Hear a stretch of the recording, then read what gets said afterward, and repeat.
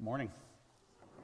So, if you are new to us today, I promise you, normally our scripture readings are not quite as depressing as it was today.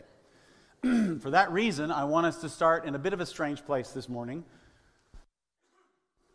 I want us to start with a psalm of worship, because the section of Revelation that we are entering into today, and will be in for a while now, is the most judgmental portion in all of Scripture.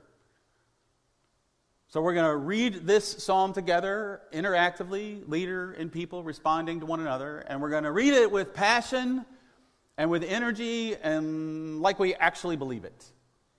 Can you do that? Psalm 78, please stand. I will start. You respond.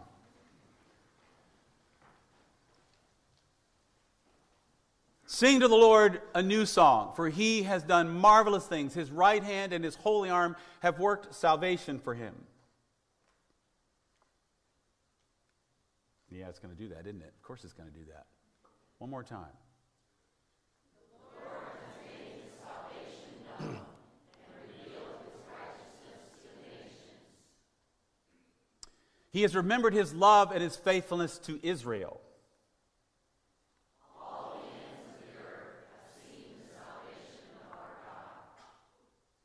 Shout for joy to the Lord, all the earth. Burst into jubilant song with music. Make music to the Lord with the harp and the sound of singing.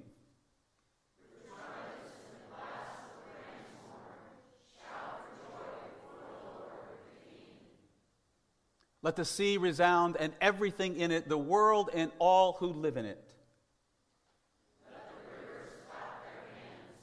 Let the mountains sing together for joy. Let them sing before the Lord, for he comes to judge the earth. He will judge the world in righteousness, and the peoples with equity. Amen. You can be seated. Let the rivers clap their hands, and the mountains sing together for joy. Why? Because God comes to judge the earth. This psalm celebrates Judgment Day. Now, in my experience, we do not. We do not celebrate Judgment Day. We do not sing about it, celebrate with joy, play music. Yet, those things are all over this psalm. It is a psalm written to be sung in worship in response to the news of God's coming judgment. The ancient people of Israel clearly saw the judgment of God as a good thing. This is not the way we see things. We talk about not judging other people. We tell people, please don't judge me. Judgment is not good. But that was different for these people. So let's keep that in mind, where they come from, how they see things. Let's keep that in mind as we dive into Revelation 6 and beyond. So far, most of what we encountered in Revelation has not been that controversial. But today, things get a bit dicey. You can probably hear as Kim read the passage, Revelation 6 is one of those chapters that gives the rest of the chapters in Revelation a bad name. But today is the day I should have made someone else preach the sermon. Should have picked Pastor Kristen. She's the kind and smart one. She could have done it really well. But it's mine. As I mentioned last week, we now head into a section of the book in which we are introduced to the first of 3 cycles of sevens. 7 seals, 7 trumpets, 7 bowls. This section will last all the way through chapter 16. Last week, chapter 5, the Lamb took the scroll from the hand of God. And the contents of this scroll will not be revealed until later. All that is going to happen in chapter 6 is the opening of the first 6 seals. And with each opening, John sees something dramatic and frightening. The 7th seal will not actually be opened until chapter 8. But when it is opened, we are immediately introduced to the next cycle of sevens, the 7 trumpets. Likewise, when the 7th trumpet is sounded over in Revelation 15, chapter 1, the 7 bowls of wrath are then introduced. So More and more scholars, as I've done my research, are describing the relationship. I don't know if they're all looking at each other's test papers or what, but they describe these relationships of 3 cycles of 7s as nesting dolls. Now, these are not your traditional Russian nesting dolls. These are Star Wars nesting dolls. I didn't know that existed, and I didn't know it was something I needed until I saw this. Just to lighten the mood a little bit. So the 7 bowls nest within the 7 trumpets, which nest within the 7 seals. Each of the cycles ends with a very intentional phrase with some very slight modification. We find it in chapter 8, verse 5, chapter 11, verse 19, chapter 16, verse 18. That phrase reads, "And there came peals of thunder, rumblings, flashes of lightning, and an earthquake." The repetition of these words at the end of each of these cycles of 7 tells us that each cycle ends at the same time. Again, you cannot look at a lot of what happens in Revelation, and certainly not these 3 cycles of 7, in a strict, linear, chronological way. You just can't. There's something wacky going on here. They all end at the same time. The day of the Lord, the final judgment. That's the kind of language we see at work there. Peals of thunder, rumblings, flashes of lightning, an earthquake, all describes the day of the Lord. What we are seeing in these 7 seals and 7 trumpets and 7 bowls in Revelation chapter 6 through 16 is the same thing from different points of view. They all speak of the time between Jesus' resurrection and his return, which means they speak of things that have happened, things that are happening, and things that are yet to come. 3 cycles of 7. 3 times 7 judgments is intentional. 7 is the number of perfection in Judaism, and 3 is the greatest expression of something. So 3 cycles of 7 is a triple dose of perfection. Or as Scott McKnight and Cody Matchett put it in their book, Revelation for the Rest of Us, these judgments describe the complete, perfect erasure of evil, and that is good news, worth celebrating. This morning, we're going to look at the first of the first 4 seals, and we're going to explore seals 5, 6, and 7 next week. And the reason we divide them up this way is because seals 1 through 4 are very different in content and structure than seals 5, 6, and 7. Each of these first 4 seals, the structure, when you open it, contains this. The Lamb opens the seal.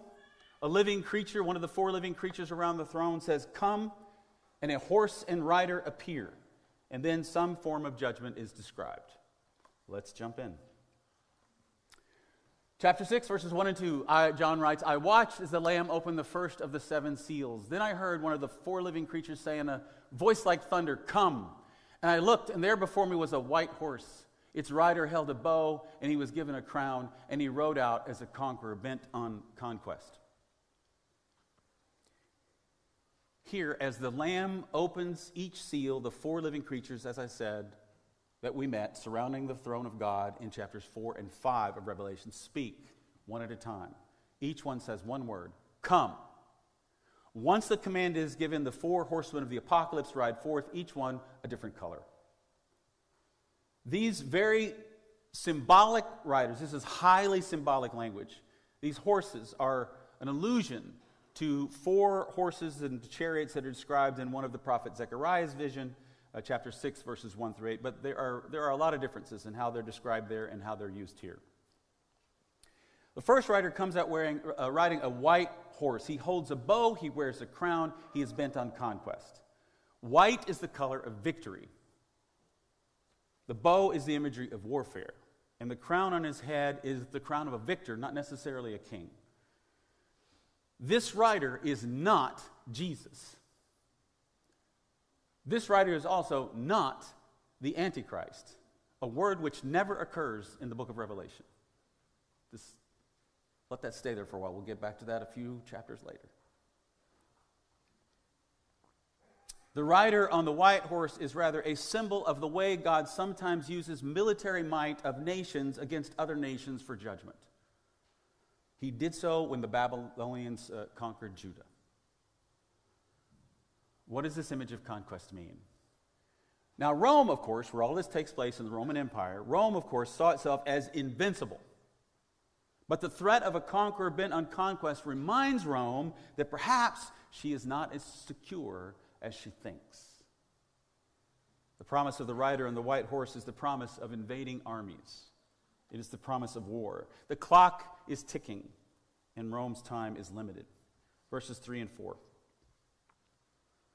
When the Lamb opened the second seal, I heard the second living creature say, "Come." Then another horse came out, a fiery red one. Its rider was given the power to take peace from the earth and to make people kill each other. To him was given a large sword. What's going on? Rome had a name for the peace that they offered to everyone, Pax Romana. This meant the peace of Rome. The Roman poet Horace, who lived and wrote in the decades just before the birth of Christ, once said of Pax Romana and of Caesar Augustus, I think, "As long as Caesar is the guardian of the state, neither civil dissension nor violence shall banish peace." To which the rider on the fiery red horse says, "You want to bet?" Rome eventually does fall. The image of chaos and disorder and violence, of people slaying other people, is something with which these early Christians were very familiar. Already in chapter 2, if you remember, the people in the church in Smyrna have been warned that they may need to be faithful even to the point of death. And those in Pergamum were commended because they did not renounce their faith in Jesus, even in the days of Antipas, who was put to death in their city. Now, with the rider on the fiery red horse appears violence and chaos. All that stuff is just going to increase exponentially. The third seal, verses 5 and 6. Not that. There we go. When the Lamb opened the third seal, I heard the third living creature say, "Come." I looked, and there before me was a black horse. Its rider was holding a pair of scales in his hand. Then I heard what sounded like a voice among the four living creatures saying, 2 pounds of wheat for a day's wages, and 6 pounds of barley for a day's wages, and do not damage the oil and the wine. The rider on the black horse holds not a weapon, but scales, the scales of justice. The voice that cries out from among, in the midst of these four living creatures, is likely God, who mockingly echoes the words of greedy merchants, revealing both the sin and the judgment in one breath: unjust practices, famine, and the economic fallout. Is everybody having a happy Sunday so far? It was common practice in the Roman Empire to earmark tremendous quantities of grain to provide for the city of Rome and for her soldiers. So when God mocks the merchants who say, "Do not damage the oil and the wine," he speaks to the reality that throughout the rest of the empire, large areas of land were reserved to grow more profitable products: olive oil, wine, grapes, and wine, so that the land was therefore unavailable to be able to grow the very much needed grain. This meant that some people profited immensely while others went hungry because of the shortage and the price gouging that resulted. Think the toilet paper problem early pandemic, only much worse. They were charging up to 16 times more than normal for basic necessities like food. The fourth seal, verses 7 and 8. When the Lamb opened the fourth seal, I heard the voice of the fourth living creature say, "Come." I looked, and there before me was a pale horse. Its rider was named Death, and Hades was following close behind him. They were given power over a fourth of the earth to kill by sword, famine, and plague, and by the wild beasts of the earth. This rider has a name and apparently a companion: Death and Hades. Death is reality. Hades was a place. Hades was understood not as hell, as we think of hell, but as the place, the realm of the dead. Here, though, both death and Hades are personified. They are proper names. And they bring death to a quarter of the earth. And as the fourth seal is opened, things have indeed gone from bad to worse. It's almost like by the time you get to the fourth seal, it's like they just throw in the kitchen sink. Anything that can cause death is now listed here. This horse, by the way, is more literally pale green in color. Pale green, the color of sickness, the color of decaying flesh on a corpse. Death and Hades have been given the power to cause wide-ranging death, and it's a substantial number, a fourth of the earth. But where is the good news in all of this? this death, this injustice, this destruction. Well, there is good news here. First, there is mercy in the limitation. There is mercy. For while a fourth of the world is indeed a substantial slice of the earth's population, it is also limited. 1/4, no more. If you're not convinced, let me keep going. Second, notice something that is easy to miss. God is not the one that sends these horsemen. God is not the one that sends these horsemen. The command to come comes from the lips of one of the 4 living creatures around the throne, who, if you remember from a couple of chapters back, represent the created order. The horsemen are not sent by God, but by human sin and activity on a fallen earth in opposition to God. In this way, judgment comes within the consequences of sin. The consequences of sin are the judgment.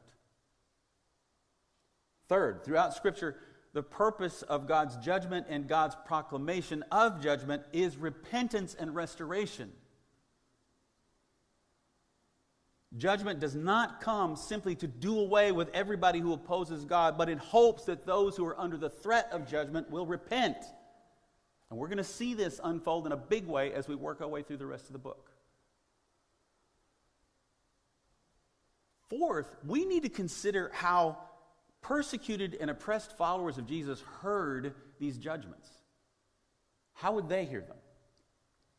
For them, they are evidence that God has not abandoned them. These proclamations of judgment are evidence that God will rise up and will judge those who have opposed and oppressed them and persecuted them and put them to death.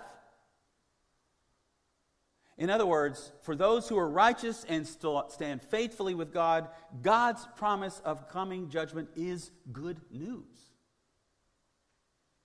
The same way it was all the way back in the beginning of our Bibles in the Exodus, when Israel cried out that they were enslaved and wanted to be delivered, God brought judgment against Egypt and brought them out. Good news. It means an end to conquest, an end to violence, an end to injustice, and an end to death. We proclaim this together as we read Psalm 98 earlier. Let the rivers clap their hands, let the mountains sing together for joy, let them sing before the Lord, for he comes to judge the earth. That doesn't mean, of course, that the oppressed will not be negatively impacted by these things. They will. It just means that this is not the last word, that God's plan goes far beyond what can now be fully seen, let alone understood. And we do not need to miss this. These images of judgment are also a picture of life on a fallen planet already.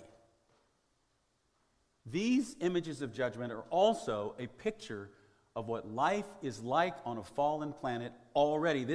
What I'm about to say might be the most surprising thing you're going to hear me say today. I want to challenge you to take what I'm about to say to you, carry it with you this week, read the news, watch the news, however you get your news, and ask if what you see doesn't give evidence to the truth of what I'm about to say. Are you ready? It doesn't matter. I'm going to show you anyway. The 4 horsemen of the apocalypse are already here. The 4 horsemen of the apocalypse are already here. They have been for a very long time. That is not to say that there's not also a coming of them in the future. There is. Remember these 3 cycles of 7, they show us what's going to happen, what has happened since the return, since the resurrection of Jesus until his return. We're still in the midst of that. There's still future yet to come. This is the human predicament. This is what we live in. The rider on the white horse has been wreaking havoc and bringing violence throughout history. At this very moment, he is at work in Ukraine, in the Middle East, and many other places in the world. He has been at work in these places all along. He will continue to be active in the future. This dramatic scene, like others that we're going to encounter, is both here and now and yet to come. It is both here and now and yet to come. The same is true of the rider on the fiery red horse. People do violence to one another every day.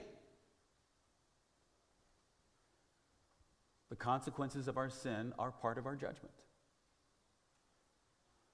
The same is true of the rider on the black horse. In a world in which people rebel against or ignore God, the result is injustice and greed and economic instability. And the same is true of the rider on the pale green horse. Death has been a reality from the earliest pages of our Bible. Each of these plagues, as they will later be called, conquest, violence, economic injustice and disaster, and widespread death, are in the news every single day. These things have always been, and they will come again. In a very real sense, the four horsemen are already here. That's a lot to take in on a Sunday morning. What do we do with all of this? What are we to celebrate? How are we to celebrate? How are we to respond? How can you and I find a reason to rejoice along with the people of God in Psalm 98, to sing with joy when God comes to judge the earth? First, it needs to be said that we'll see more to celebrate. And if you read it, you're going to go, really? Where? Trust me. You're going to see more to celebrate. And as we work our way through the rest of chapter 6, dip a little bit into chapter 8. For now, however, I want us to go on a quick journey to 3 places in Scripture as we prepare to close in worship and communion. And Sam, I've lost connection, so it's all on you. Go to the slide that's got Revelation 1, 17 to 18. This is the first stop. A few chapters back, chapter 1, where John sees a vision of Jesus. After describing what Jesus looked like, he writes this: "When I saw him, I fell at his feet as though dead. Then he placed his right hand on me and said, 'Do not be afraid. I am the first and the last. I am the living one. I was dead, and now look, I am alive forever and ever, and I hold the keys of death and Hades.'" Before Jesus lays out all he has to say to the 7 churches, he puts it in context. He tells them that even though what they are about to hear is frightening, they need not be afraid. Why? Because Jesus has conquered death by death. He has been raised to life again, and he now holds the keys to the very thing that is so frightening to us: death and Hades. As Jesus said in John 16:33, in preparing his disciples for his arrest and crucifixion, "In this world you will have trouble, but take heart. I have overcome the world." Second stop. Near the end of the book of Revelation, chapter 20, verses 11 through 14, first part of 14. "And I saw the dead, great and small, standing before the throne, and books were opened. Another book was opened, which is the book of life. The dead were judged according to what they had done, as recorded in the books. The sea gave up the dead that were in it, and death and Hades gave up the dead that were in them. And each person was judged according to what they had done. Then death and Hades were thrown into the lake of fire." Jesus bookends this very difficult middle section of the book of Revelation. The trial, the tribulation, the judgment, the pain, the suffering. He bookends that with the promise and the reality of victory. When it's all said and done, what Paul calls our last enemy, death, will be utterly destroyed. Third stop. 1 Corinthians 15, the Apostle Paul writes of the resurrection of Christ and the promise that we too will one day be resurrected, because deeply embedded within Christian theology is the truth that this body and this life is not all there is, and that death does not have the final say. Paul finishes off that chapter describing the nature of our natural bodies as perishable and that of our coming resurrection bodies as imperishable, and he says this in verses 52 to 55.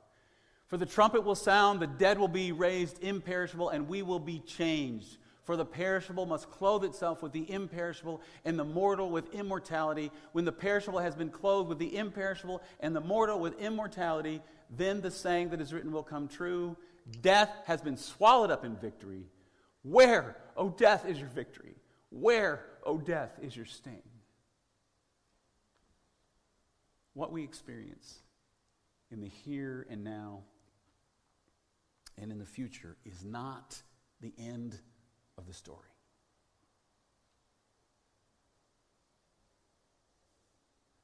It is not the end of God's plan for all creation. There is more, so much more.